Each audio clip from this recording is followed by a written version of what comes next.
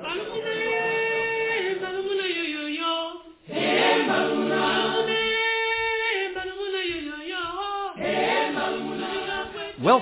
to another episode of Congo Kids Life Stories, where I share my experiences of growing up in the Congo in Central Africa.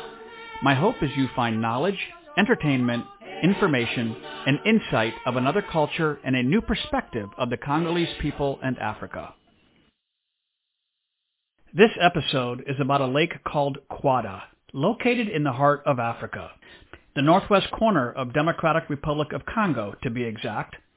This lake was a vacation spot for the missionaries in the Ubangi region, an area about the size of Illinois. The story of the discovery of the lake in the late 1930s, the construction of the 4 houses and other lake amenities, will be followed by memories of the lake from a kid's perspective. Then, several career missionaries will share how they viewed the lake as a rest spot to recharge, relax, and break from the normal work routine. Rounding out the episode is the legend, and it does involve a witch doctor, of how the lake came to be and the continued superstitions surrounding Lake Quadda even to this day. It's quite a story and journey. So let's begin. I was able to scour archives going back as far as the 1930s and talk to numerous folks, some in their 80s and 90s, to piece together the timeline of how Lake Quadda came to be the vacation and rest spot that it did. While I believe the timeline that I share is accurate, a few of my dates are deduced or estimated due to lack of written or verbal verification. When not documented, I say so. Nonetheless, this should be as thorough of a story and timeline that anyone's put together about Lake Quadda that I'm aware of. Dr. Titus Johnson founded the Karawa Mission Station in our mission work in the Belgian Congo in the early 1920s. It took many years to get the homes and hospital constructed and the mission station staffed. It was in about 1938 that 2 American nurses, possibly Esther London and Martha Larson, undertook a 12-mile walk from Karawa with an African guide to lay eyes on Lake Quadda for the first time. I also heard that Dr. Wally Thornblum had trekked to the lake at some point in the late 1930s. The first documented hike to Lake Quadda was July 12, 1941. They went to see the lake where there had been talk about building a rest house. Dr. Teddy Johnson, Alice Jensen, Eleanor Westberg, and Helen Price set out on bikes at 7 a.m. that morning. They rode and walked 2.5 hours, then walked the rest of the way in 2 more hours. A few Congolese were ahead of them to cut the trail. The 4 ladies walked along paths with 4 to 5 foot tall sawgrass and also through some forest and jungle. As they approached the lake, they walked through some swamplands as the lake had streams leading out, making it wet and boggy. None drained into the lake. They also mentioned that the place wasn't haunted as 100 of the natives went swimming. So apparently they'd been alerted that the lake might be haunted. Remember these 2 key points. The Belgian government had built a structure on the west side of the lake. This building was constructed of mud brick with a grass-thatched roof. The area around the lake belonged to the Belgian government because at the time, this was the Belgian Congo, a colony. That building was still there up through the 1990s when I was last there. We called it the State House. At 1:30, after a lunch and swim, the 4 ladies headed back and it started to rain. Then it got dark, arriving back at Karawa after a miserable, muddy walk at 8:15 p.m. Living in the equatorial rainforest in Congo was difficult in those early years of mission work due to living conditions, limited medical help, diseases, general hard work, being on call almost 24/7 with the Congolese, and the heat. Per documentation from Dr. Titus Johnson's journal and Harvey Widman's autobiography, Dr. Wally Thornblum and Harvey Widman built the first rest house at Lake Quadda in May of 1943. It was mud brick walls, grass roof with a cement floor, and had 2 bedrooms separated by a breezeway. It was built on a hill directly east of the main beach area. This house was called the MEU House, as the mission's name at the time was the Mission Évangélique de l'Ubangi. Harvey Widman and Dr. Wally Thornblum also hauled in 10 loads of sand to create the main beach area. Then, in October 1945, the annual mission conference voted to create Lake Quaddah as a place for rest and retreat. Rationale was documented as follows: that because of the severe climactic conditions in the Congo, making necessary the careful safeguarding of the health of our missionaries, that it be recommended Lake Quaddah be developed for needed rest periods. The missionaries would be helped to regain physical, mental, and spiritual equilibrium after sometimes debilitating schedules and environment. So, to make this a reality, in June 1946, the mission voted to try to secure the property on the east side of the lake. The Quaddah Committee was then formed. On September 4, 1946, Art Lundblad made a formal request to have the mission lease the property from the Belgian government. A 10-year lease was granted with an expiration date of February 21, 1957. In 1947, the mission then began to make plans to build a permanent house. The missionaries did frequent the lake, as in August 1947, Dr. Titus Johnson notes in his journal the following about visiting Lake Quaddah. A most wonderful day. The water was wonderful. Surely, this is a future heaven in Congo. The lake was being used as a rest/vacation area by some of the missionaries. Then, on January 26, 1949, Will Norton sent a letter with a check in the amount of 1,500 francs, or $30, to pay the ground lease payment. This is what I can determine from his transmittal letter. On April 26, 1949, Monroe Sholand was tasked to build a house. Then, in July of 1949, Monroe Sholand shifted the responsibility to build the house to Art Lundblad. As to the purpose of Lake Quaddah being a place of rest, it was in October of 1949 that the Norton family went there, staying in the Mud MEU house, immediately after the unfortunate death of their newborn child, Timmy. Notes from correspondence mentioned how lonely and quiet it was out there, far from any other missionaries or Belgians. Apparently, the construction effort hadn't gained traction, so on May 5, 1950, a Lake Quaddah Equipment Committee was formed to start securing furnishings for the house. Then, in 1951, the Free Church Mission Board authorized the funding of $1,200 to $1,500 to build a permanent house. The Free Church and Covenant Church were working jointly in that area, and the Covenant also came up with the money to build a house for the Covenant folks. In April 1952, Norm Chapman was tasked with adjusting the property lines to ensure a proper 10-meter or 31-foot clearance from the houses. I've not been able to determine with certainty who built the initial Covenant house, though Art Lundblad would be a logical guess, even though I've asked all three of his kids, and none can confirm this. And construction would be around 1953 to 1954. The Free Church house started at about the same time. It was partially built in 1954 as Byron Seashore was asked to install the roof and Dick Anderson to finish the walls. Ole Oberg provided carpentry dimensions for doors, frames, windows, shutters, etc. Also, each missionary was asked to contribute 500 francs, or $10, to help finish the house.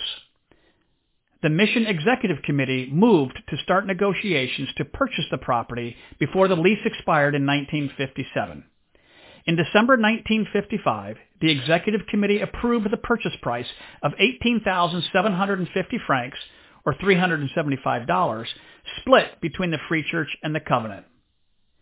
They also suggested a contest to name the houses. Only a few entries came in, so the board asked the Quaddah Committee to come up with the names of the houses. The next documentation I found was that they put the naming request in abeyance. My guess is the naming contest died on the vine. I was unable to find any further documentation as to how the names came to be, and nobody I reached out to knew either. Then in December 1955, Dick Anderson wrote a letter to Jack Dangers, who was in Congo, about Jack's pending trip to Lake Quaddah in January 1956, and about how Jack was going to knock a wall down in the Free Church house at Quaddah to add a fireplace.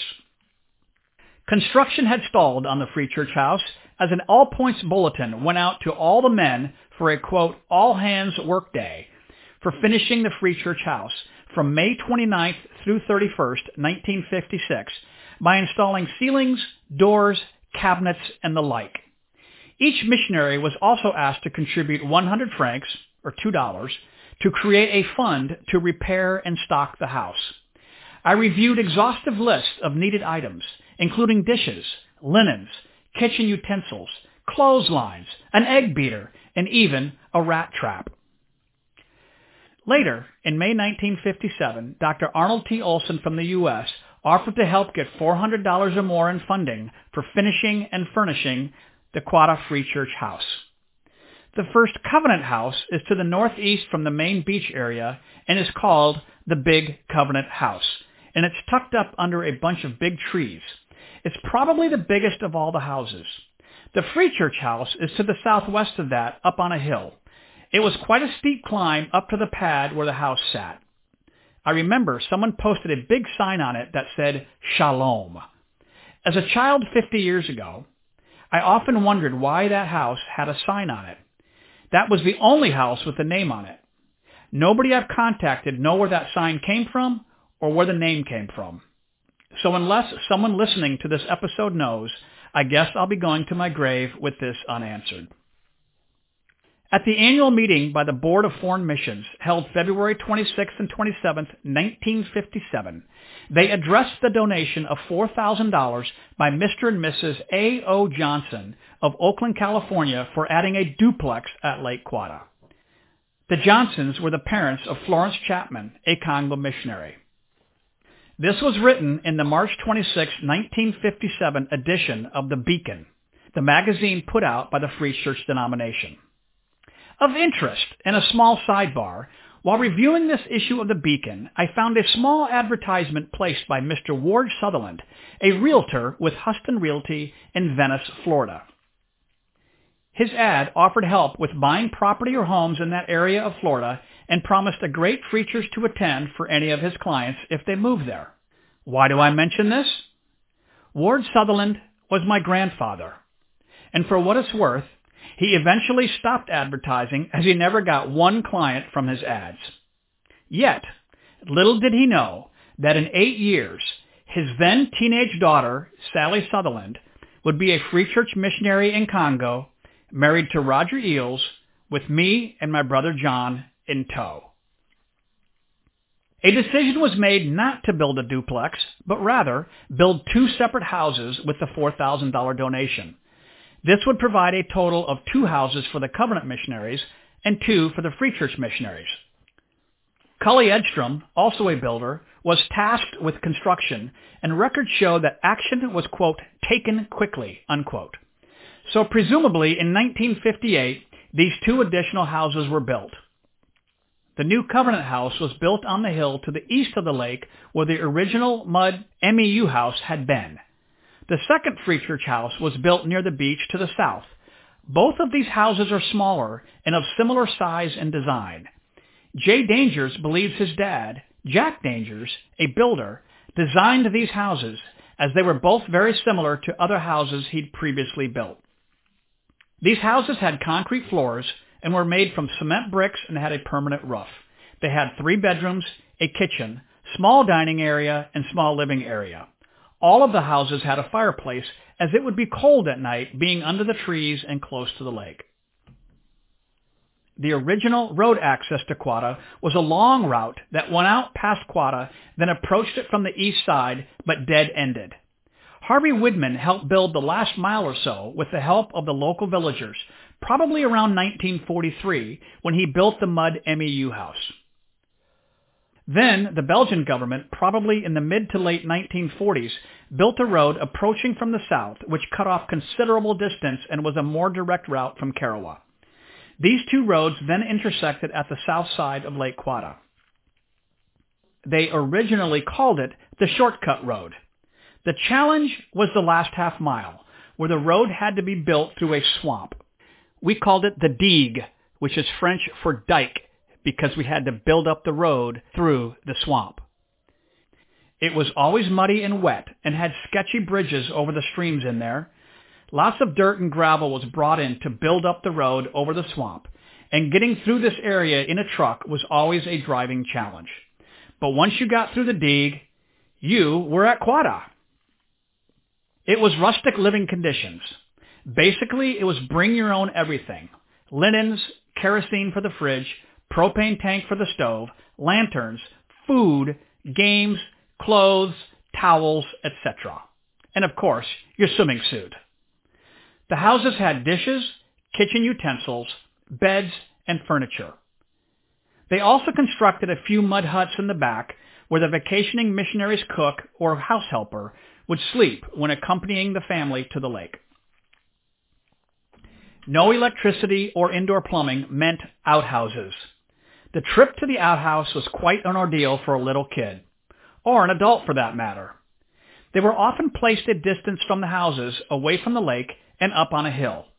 The reason was that you didn't want the outhouses to seep waste into the lake.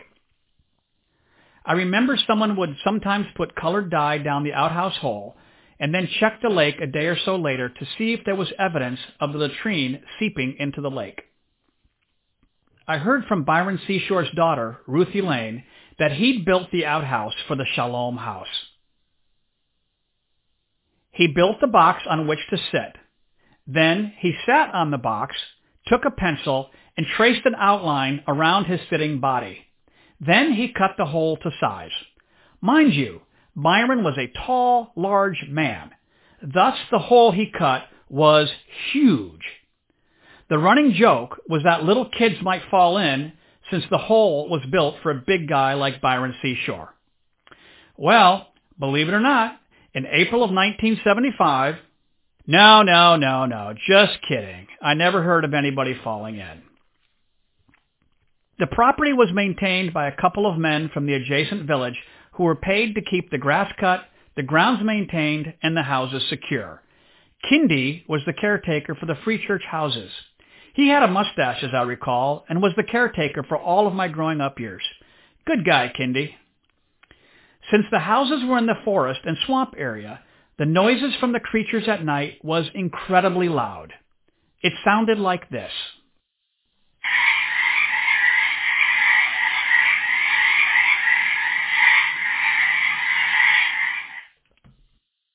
You'd have insects, animals, and varmints all making their noises, but the loudest of all were the frogs. They'd start croaking at sundown and go all night. And I mean all night. Back and forth. One group from one lagoon would croak, and their buddies across the water a ways would have to countersuit. They were so loud. Hundreds of them. And the forest would echo the noise, and the water transmitted the sound even further. So if you had to get up in the middle of the night and take a scary walk with a flashlight out to the path, then up the steps to the outhouse, it was not fun. One would open the outhouse door with trepidation, wondering if there were snakes in there or what. Often a rat or lizard would scurry around in there, further giving a kid the heebie-jeebies. Let's just say I learned to hold it till morning, or I'd find a tree nearby and spare myself going inside the outhouse with who knows what critter. I do remember being at Quada with the Petersons during Christmas of 1970, and Anne went to the outhouse in the middle of the night, and there was a cobra in there, curled up in the corner. Needless to say, I don't blame her for finding a nearby bush. I mean, do bears go in the woods? Amenities were added to this rest and vacation spot for the missionaries. Sometime around 1955 or 56, someone built a wooden raft to play on. It was buoyed by 6 big 55-gallon barrels. Then, in the late 1960s, Bob Thornblum built a new raft. It measured about 10 feet by 8 feet. Pushing that raft out into the lake gave us a great place to swim to, jump from, and just have fun on. There was also a wooden boat dock built in the 1950s by the Free Church House, and someone had a boat with a small motor. People tried water skiing, but the motor was too small for that. In the early 1960s, a wooden tower was built 40 feet out from the beach. It had a square platform about 5 feet above the water where one could jump off or whatever. It also had a diving board. This wooden tower eventually rotted out. So around 1968, Bob Thornblum built a new tower with precast concrete and big pipes for support. This tower had a ladder to climb up to the top platform, which provided hours of fun for diving, jumping, or doing cannonballs for hundreds of kids and adults. That tower lasted well into the 1990s. There was also a supply of truck tire inner tubes of various sizes. We'd pump these up and spend hours floating on these in the water, playing on them and having fun. Or we'd roll them up to the Covenant House on the hill and have someone stand the tire up, climb inside, they'd give us a shove, and we'd roll down the hill getting super dizzy. Whee! Big, big fun. There was also a big tree on the bank just in from the tower. Someone tied a rope on it, probably about 20 feet up. There was a dead anthill right there that had a big cement block on the top, so kids could grab the rope, stand on the big block, and swing down the bank, out over the water, and drop in, probably a 10 to 12 foot drop at the full end of the rope swing. What fun that was, doing flips, dives, or sometimes belly flops. Ouch! As a kid at Karawa, many Saturdays included a drive out to Lake Quaddah for an afternoon of swimming and fun. Every kid looked forward to Quaddah trips. It was about a 35 to 40-minute drive, depending on the road conditions. I remember hearing about a guy on a motorcycle doing it in 19 minutes. Wow! The high schoolers would often do a walkathon out to Quaddah to raise money for the annual yearbook publication. I remember one year, my group of walkers/runners made it to Quaddah in 2 hours and 19 minutes on foot. At least that was according to Dan Noren's watch. One of the negative things about Quaddah was that since the water was still and didn't flow anywhere, one always picked up a head cold after swimming. I do remember that. I've asked several folks that were children and grew up going to Quaddah to give their perspectives of the lake. Here is Rick Saline telling what he remembers about Lake Quaddah. One of the memories was the ride to Quaddah. We would stand in the back of the pickup truck for the Saturday trips to the lake, singing almost the whole way. Some of us even fashioned some handheld propellers to catch the wind during the trip as well. I remember trying to perfect my doggy paddle well enough to swim to the diving tower. Of course, once I could reach the tower, I had to increase my swimming ability quite quickly to survive the King of the Tower games. Then there's the swing rope and the exhilaration of the proper release and sometimes awkwardness of the poor or no release. I remember collecting Kisolo beans that we used for a game much like Mancala. And, of course, there were the building of castles on the beach. And most of all, I remember the contentment of nearly complete exhaustion upon return to the dorm at the end of the day. Rick also shares about a sailboat his dad made for Lake Quaddah. This is the story of Sandbox One. My dad, he liked to do things on the water, like fishing and sailing. He was also from Minnesota, where we have a lot of lakes, and in Minnesota we use boats to get to some of the best fishing holes. Well, my dad also liked to build things, so the idea arose to build a boat. But how would you power it? Well, a sail is probably the least costly, but most sailboats have a V-bottom that would not work on most of the lakes and rivers in the Ubangi. That is where the idea of a flat-bottom sailboat came from, and the shape of the sailboat also inspired the name Sandbox One. This whole thing was built by hand, working hard to seal all the seams between the boards with strips of cloth soaked in paint. The maiden voyage occurred on Lake Quaddah. Now, Quaddah was not a large body of water, and there were trees all the way around. This meant that Dad had to paddle the boat out a ways away from the shore just to catch the wind, and that made the area he had to sail in quite small, but he learned to zigzag and tack to move around the lake. Dad retired Sandbox One to Quaddah when we returned to the United States for the last time in 1973. John Lundquist shares more memories of being a kid at Quad. I was thinking about what Quad meant to us as kids, or to me. But for me, for one thing, it was this wonderful chance to have mom and dad around the house, relaxed, with no demands on them, aside from whatever was needed for daily living. And that was really nice. It felt good to feel them be so relaxed and not have any schedule, nothing like that. I really enjoyed that. And then second, of course, being in a beautiful place with a lake like that and being able to go out and swim pretty much until we were worn out. And mom would focus more on having fun food than at home.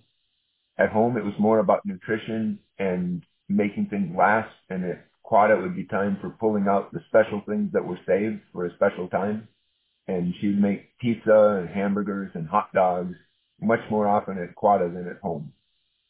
And then I don't know who all was responsible for the various books that were at Quad, but there were books there that, that I didn't have access to anywhere else. I learned about King Alfred the Great there, and different things. I remember something about Dick Whittington's cat, some story about Dick Whittington and his cat. And we would play board games, and there wasn't, of course, any TV or radio. Oh, and then roasting marshmallows on the fire inside. It was just a matter of family togetherness and fun with no normal schedule, and for the most part, with rare exceptions, no pressure for mom or dad or anything like that.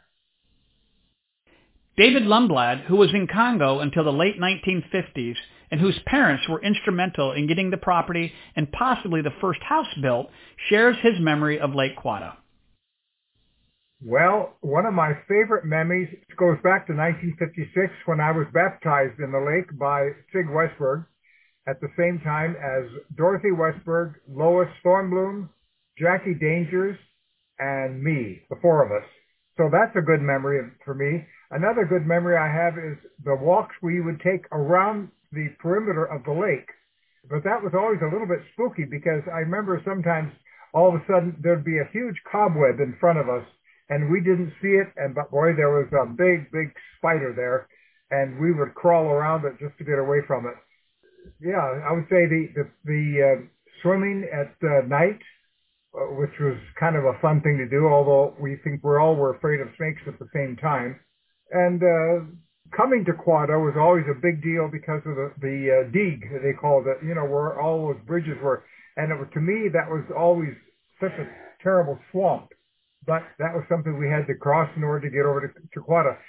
Yeah, I remember the raft. In fact, it was, the raft made off with big barrels and going out into the kind of not quite to the center of the lake, but far away from the shore, and Ole Oldberg standing up on top of there, and a bunch of us kids just swimming around him, and he would be giving us instructions. So here he was, the teacher, in the middle of the raft, observing all of us kids swimming around, hopefully all in the same direction. And at a vacation once with the family, and I remember during siesta, my brother said, "Hey, there's a snake going in there." Nobody believed him. They thought he was teasing.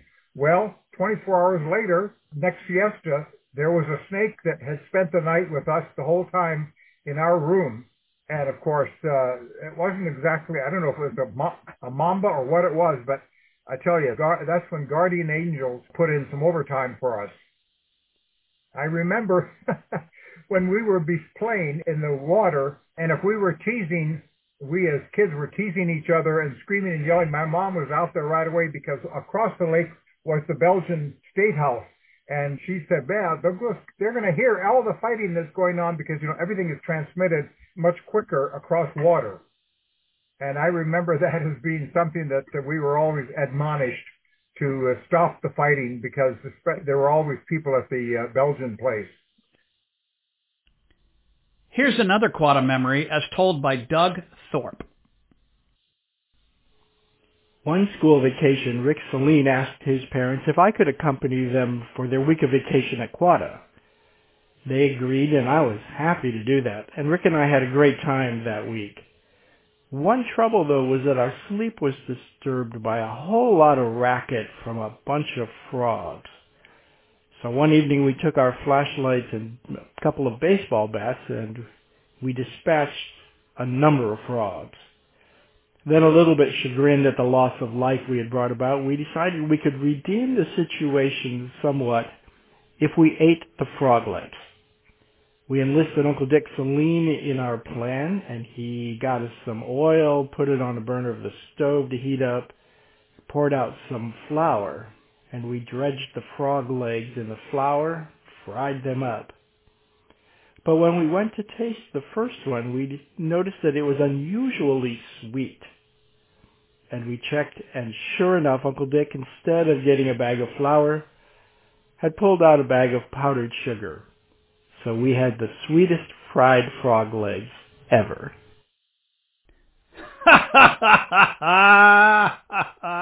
Classic story.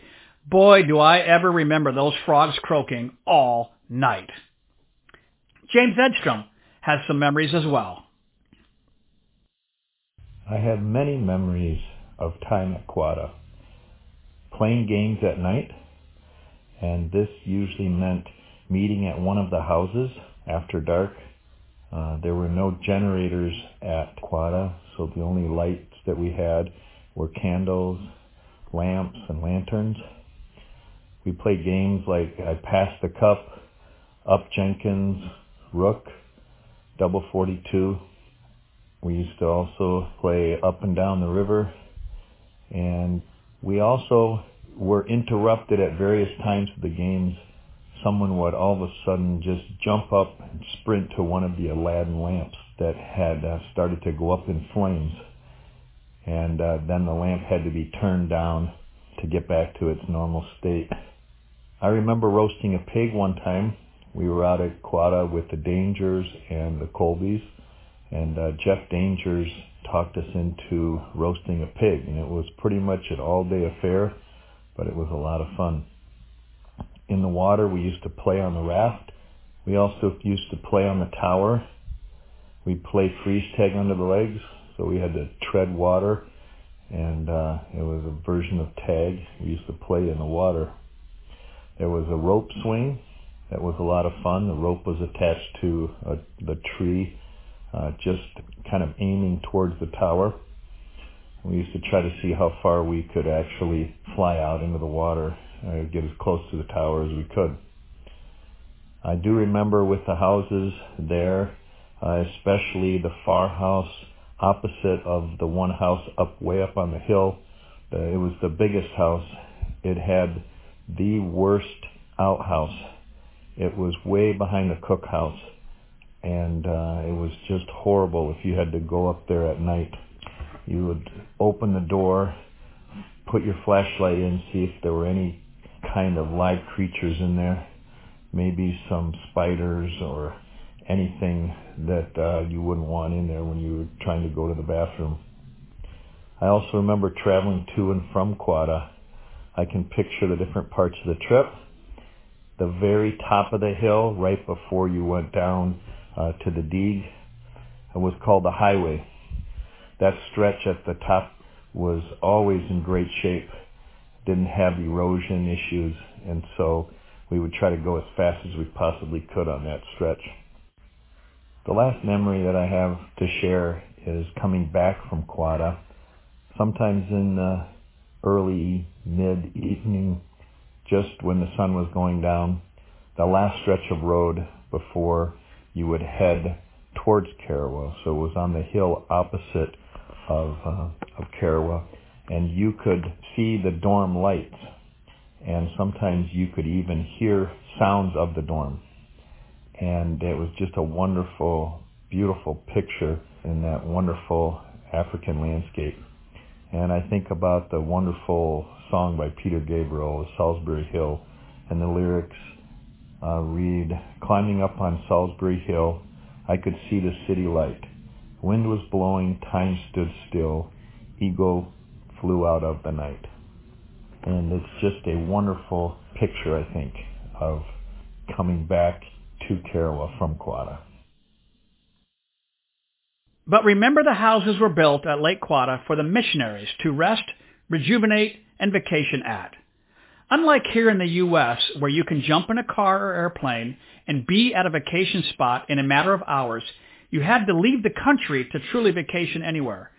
So for this reason, Lake Quaddah was a true rest spot for the career missionaries.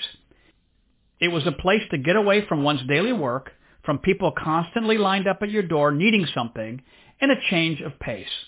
It was also a place to spend quality family time, as most of the kids were away at the boarding school for weeks at a time. I've asked Lori and Jean Bradford, missionaries to Congo for many years, to share what Quaddah meant to them.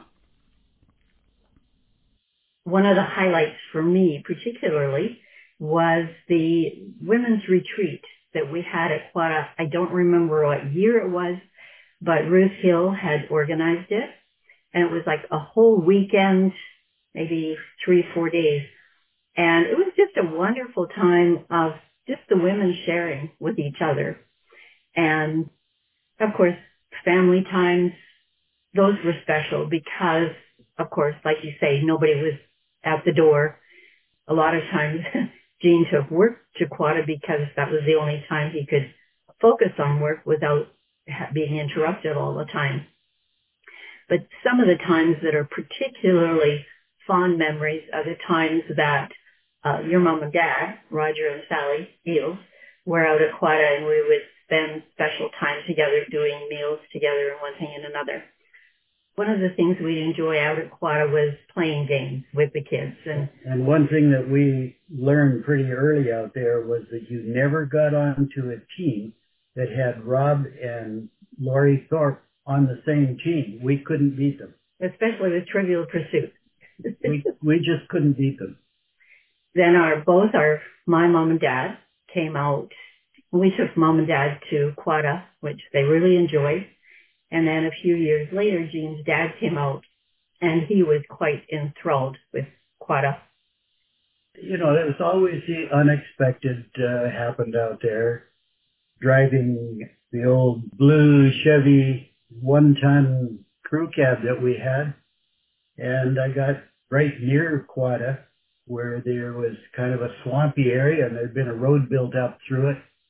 And there was a CB Zaire truck, which was like a 7-ton Toyota truck that had bounced off the road, and the front end was in the swamp. I sat there and looked at them for a while, and I figured, well, I'll be here all day if I don't do something about it. So I drove down there, and they were waving at me that I couldn't get past them, all that kind of stuff. When I got there, I said, have you got a chain? And they said, yeah, get it out, we'll hook it up. And they look at their big 7-ton Toyota truck with a big box on it, and my little 1-ton Chevy, and I pulled them right out with that thing. So, and one of the other things that I enjoyed about Quaddah was the fireplaces. It was so nice to be able to light a fire, take a book, and just read when it was raining, cats and dogs outside, and the pounding on the roof with the fireplaces. It's amazing how cold it would get out there, and it was always kind of a special place for us. Anastasia Hansel, who spent 13 years in Congo in the 1940s and 50s, recounts a special family tradition her parents would observe at Lake Quaddah. So my major memory, Christmas memory, was that every Christmas when my parents were missionaries there at Bato, we always went to Lake Quaddah for Christmas. It was just something that was kind of a tradition for us. And so my mom was known as a phenomenal hostess and entertainer and whatnot. And so we would do Christmas Eve as a family, but then on Christmas Day, all of the single women at Karawa would come and they would do Christmas Day with us. I just remember that was kind of special for them because, you know, they didn't really have a family. And so we just always had them for that. But this one particular Christmas, we had some very, very wealthy friends in the San Francisco Bay Area that were kind of a paradigm buster in terms of what they gave to missionaries. And so we would get these huge boxes at Christmas, every single one of us, and it wasn't just one thing. It was just a huge box of all, and they were top of the line, gorgeous gifts. That it was such a paradigm buster for me that I have carried into even my ministry with what I do internationally with women. Anyway, but this one particular Christmas, here we are at Lake Quaddah, And the Branagh boxes, that was like Santa Claus coming. Their boxes had not arrived. There was nothing under the Christmas tree. And I just remember we had the Christmas tree there, and it was Christmas Eve, and we had our regular attempt at a Swedish Christmas smorgasbord. I don't know, it was late. And out of nowhere, all of a sudden, I'll never forget it, but these bright headlights of this big 3-ton truck came driving in, and our boxes had arrived. And I don't know who was the person that realized this was Christmas for the Davis family, but they made sure they got it to us. And I'll never forget it. It was kind of like Santa Claus, but it was the God show. It was the God show in my life, without a doubt, that I've never forgotten and has impacted me in terms of giving and what that can mean. I told that to Nat and Charlie when I came back to the United States, and I mean, they couldn't believe it. Yeah, you know, the ministry that they had in our lives. My folks, Roger and Sally Eels, have some memories as well. When I was a kid, my family had a cottage at a lake, and we spent all summer there, from late spring to early fall, and it was just wonderful. We could do everything we wanted. Well, when we got to Congo, there was Lake Quada, and it was just wonderful because it was just half an hour, 45 minutes by a truck ride out to the lake. And when we were there as a family, I had nothing to do. There was no expectations except putting food on the table 3 times a day, but it was just wonderful.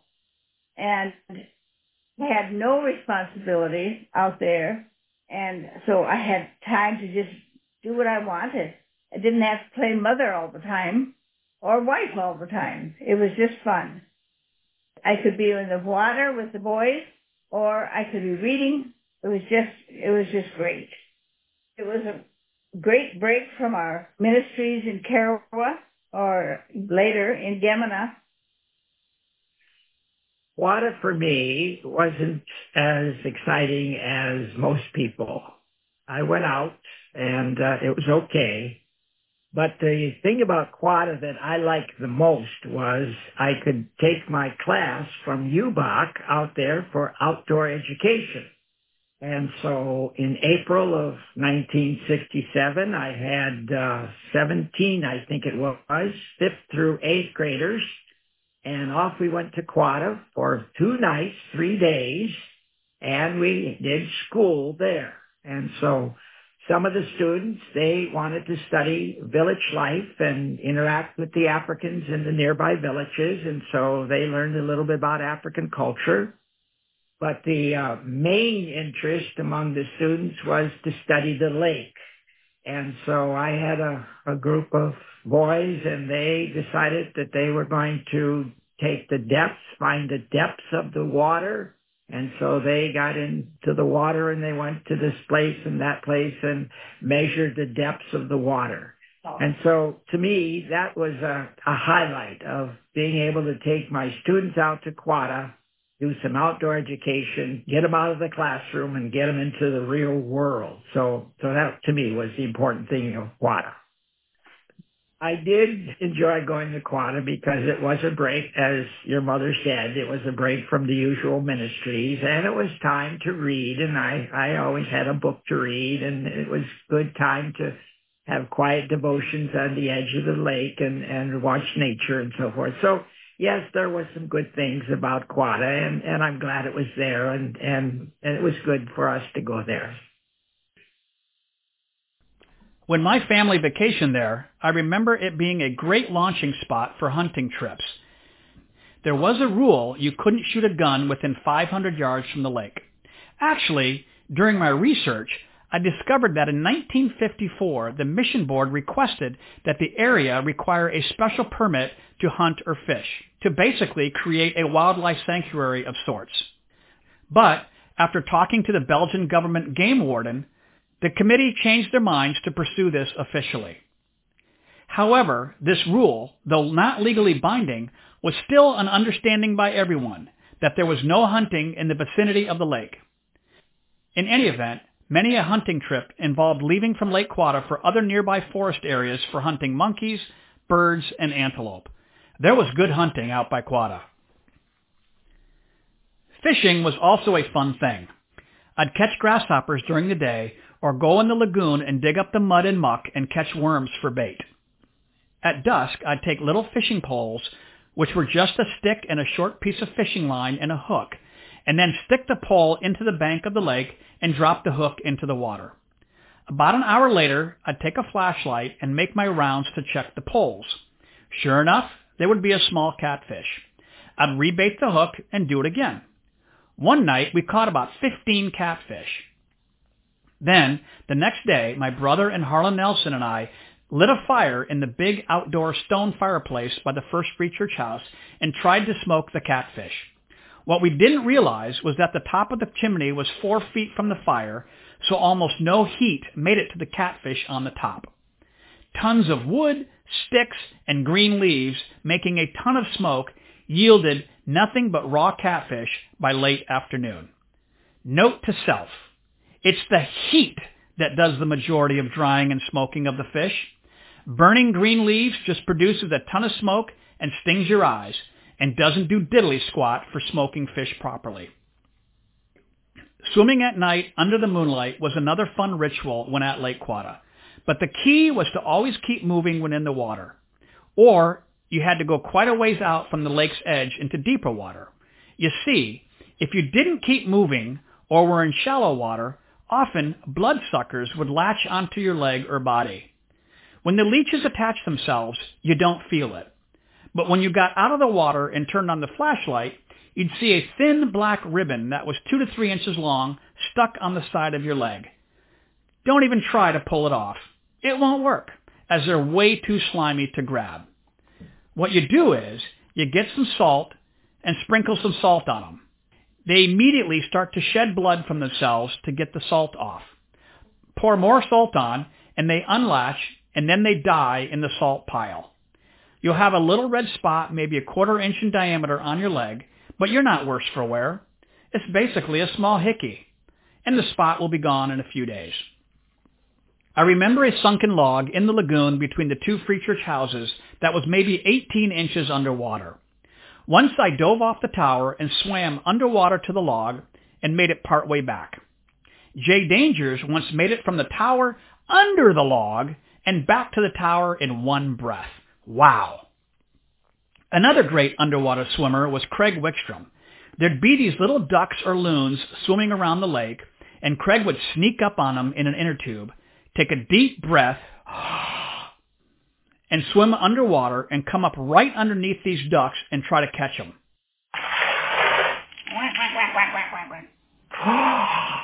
Stink! I did confirm that he got within 6 inches a few times, but never once did he catch a duck. I'm sure that bugs him even to this day. Another activity many families would do was swim around the entire lake. Often they would have someone with an inner tube just in case, but many folks swam across or all the way around the lake with success. I'd estimate it to be about 1,500 yards around the lake. So you've heard about the discovery of the lake, the acquisition of the property, the building of the houses, and the amenities like the raft, tower, and swing rope. But what are the particulars about the lake that might give a clue about how the lake was formed and its age? There was a legend as to the mystery of how the lake was formed, and superstition and fear of the lake by the Congolese was prevalent during all my growing up years in the 60s through the 80s and remains to this day. The lake is about 1,600 feet wide east to west and about 1,250 feet long north to south. It sort of looks like a squished heart shape from above. The lake was fed by a network of underground streams, mostly on the south side of the lake. This explains why there are several streams that drain out of the lake, but none feed into the lake.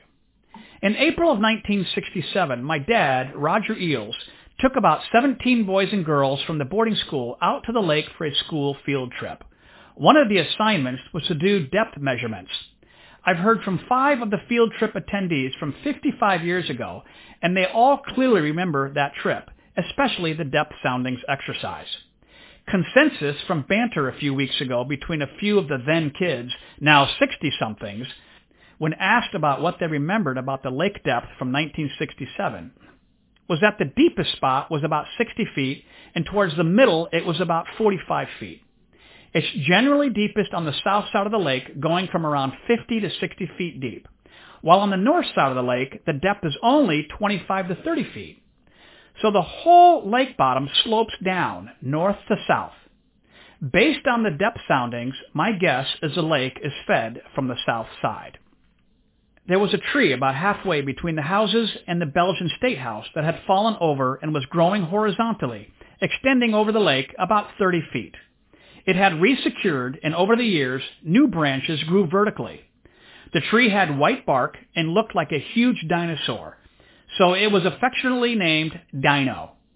As kids, we'd take a path through the jungle to the tree, then walk along the trunk, balancing carefully. Then we'd climb one of the branches, putting us about 15 feet above the water. Then we'd jump. Jumping from the highest branch on Dino was a rite of passage of being brave as a young kid. I know a few people tried to touch bottom, but never heard of success. This was the known deepest spot in the lake at 60 feet. I was told, though, that Ole Olberg measured 80 feet there, but nobody knows for sure. There are two tribes that claim the Lake Quatta origination story, the Ngbandi and the Mbanzas. Interestingly, the Ngbandi word Quada means death there. Yet the Mbanza tribe also has a connection, as about 6 miles away there's a river that is called Big Water in the Mbanza language. It was about 140 years ago that the Mbaka tribe pushed out the Ngbandis and the Mbanzas. The Mbakas have been there since the 1880s when they migrated down from Sudan. This is important to know and will make sense when Bob Widman shares the story about how Lake Quatta came to be. Consistent with the legend of how Quatta was formed, there is actually some good evidence for Quatta being a young lake. First, that 3 of the 5 species of fish in Quatta were introduced by the Belgians. The Belgians came to Congo in the early 1900s when it became a colony in 1908. Also, that there is barely a 1/16 of an inch of slime on the lake bottom also is an indicator. There are very few fish species in the lake. Quatta is surrounded by water in the Deeg or swamp side, and there was a stream on the other side. Yet none of the fish species from those streams that are so close are in the lake except for the small catfish. Remember, no water goes into the lake. That indicates it's a young lake and supports that the Quatta legend has a good-sized kernel of truth. I've asked Bob Widman, who grew up in Congo, and the son of Harvey, who built the first house in 1943, to tell the story how the lake was formed and his dad's actions to assuage the superstitions by the Congolese. In the memoir that was written by my parents, it said there was a legend about the lake, and the Africans said it was haunted by a ghost about the size of a person that appeared on top of the water after somebody died in the villages, and it roamed about on top of the water and then disappeared. And the name Kowada, evidently Mbaka, means the hand that threw. And evidently this referred to a woman whose son had died in the Gaza's boys' camp. And it's simply, as I understood it, a rite of passage where young men or young women went to be indoctrinated into the ways of their culture. And it was, as I understand it, a passage from childhood to adulthood. You know, the women's Gaza camp or the young girls' Gaza camp, if I understood it or remember correctly, after the Gaza camp, they were eligible to be married.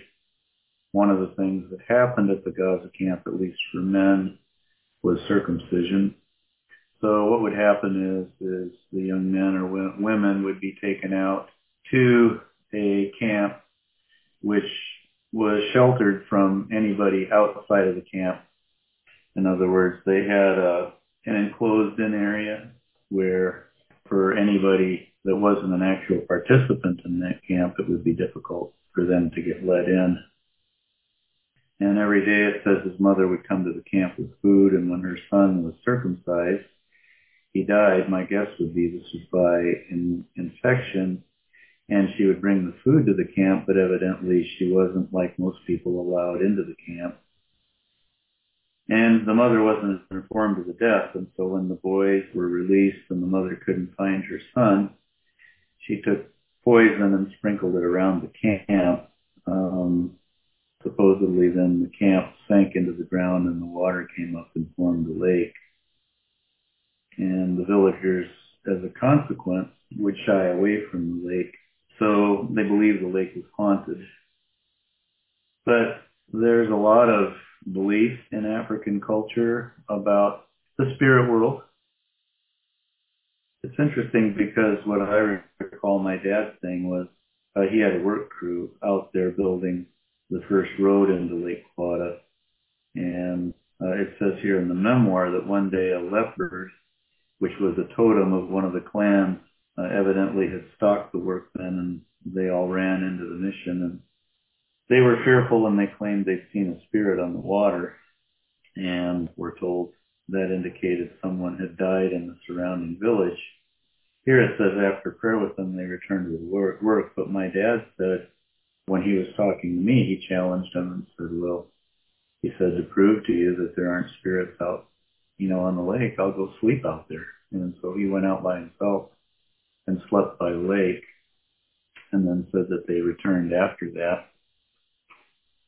So that was the story that I had. To further complement the story from Bob, the only additional thing I heard was that the distraught mother, upon hearing of her child's death, went to visit the local witch doctor to put a curse on the entire village, which was the Gaza camp for the boys. He gave her a satchel of ashes, and she took the ashes and walked around the entire village and sprinkled them, making a giant circle. And then she cast the spell, and the entire Gaza camp sank and was covered in water. So, do you believe the story of how Lake Quaddah came to be? Is it plausible based on the geological facts we have already discussed about the lake itself? Was a curse put on the village and the village sank into a hole and water came up and covered it? With the lake being fed by underground streams, it is feasible that at some point the ground gave way and the ground collapsed, as noted with the slope of the lake bottom.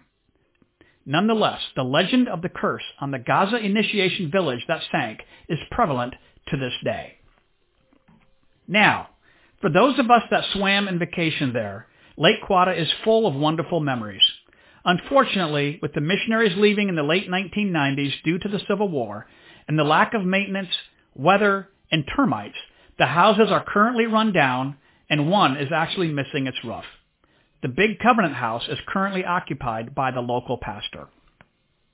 One thing we can all be grateful for is that nobody was seriously injured at Quaddah. Harlan Nelson got a fish hook stuck in his shin once when we were fishing for catfish, so had to go to the Karawa Hospital to get it removed. And I'm sure there were numerous bumps and bruises incurred with some of the horseplay on the raft, horseplay on the tower, and belly flops off the swing rope. But nobody drowned in all those years. There were a few close calls that were shared with me in preparing this episode.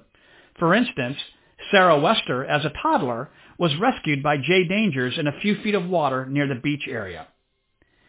And a lot of could-have stories where someone performed feats of swimming or was involved in horseplay that could have been disastrous, but weren't, thank God.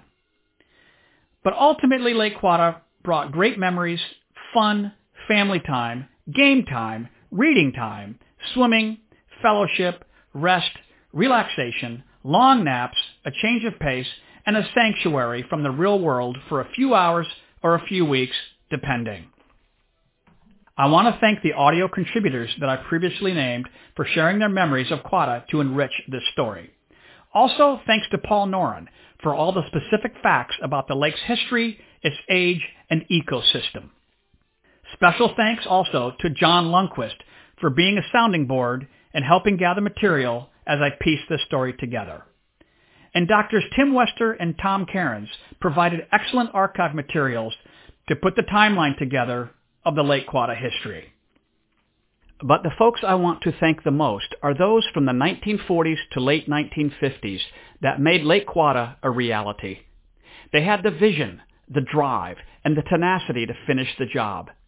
The time, effort, money, hard work, setbacks, delays, planning, and elbow grease that they invested to see the homes built and create the oasis that became Lake Quaddah cannot go unmentioned. It was those that came in the 1960s and after that who were able to enjoy the fruits of their labor and experience the wonderful vacation spot. We did not appreciate how much work and effort it took to make it happen. Very few folks knew the difficult journey from the early 1940s to 1958, but now we all know the story, and we can appreciate and honor them for their hard work. So to those that created the Quaddah that so many of us enjoyed, I want to say thank you, from me and from the hundreds of people that enjoyed the homes and property for so many years. If you want to see Lake Quaddah for yourself, go to Google Earth, type in Lake Quaddah, DR Congo. That's LAC space KWADA. And you can zoom in on it and see it for yourself. Lake Quaddah, a simple body of water in the middle of the jungle in Congo. Lake Quaddah, first seen by Dr. Wally Thornbloom and possibly two nurses in the late 1930s.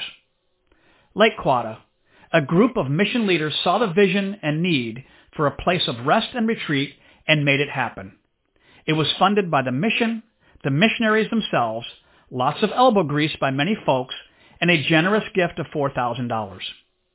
Lake Quaddah, a place of rest, rejuvenation, recreation, and a million memories for those that spent time there. Recall what Dr. Titus Johnson, the first missionary to Karawa, wrote in his journal in 1947 about visiting Lake Quaddah. A most wonderful day. The water was wonderful. Surely this is a future heaven in Congo. And my response to Dr. Titus Johnson is this: you were so right. Lake Quaddah was truly heaven in Congo. So that concludes this episode. I hope you enjoyed it and will listen again. Other podcasts and blog articles on a variety of topics can be found at congokid.net. In addition, Congo Kids' life stories are also posted on Apple iTunes, Google Podcast, and Spotify. I'm Jeff Eels, a.k.a. Congo Kid, your humble host. Until next time, I will send you off with a farewell in Lingala. Baninganangai, Tikalamalamu. My friends, stay well.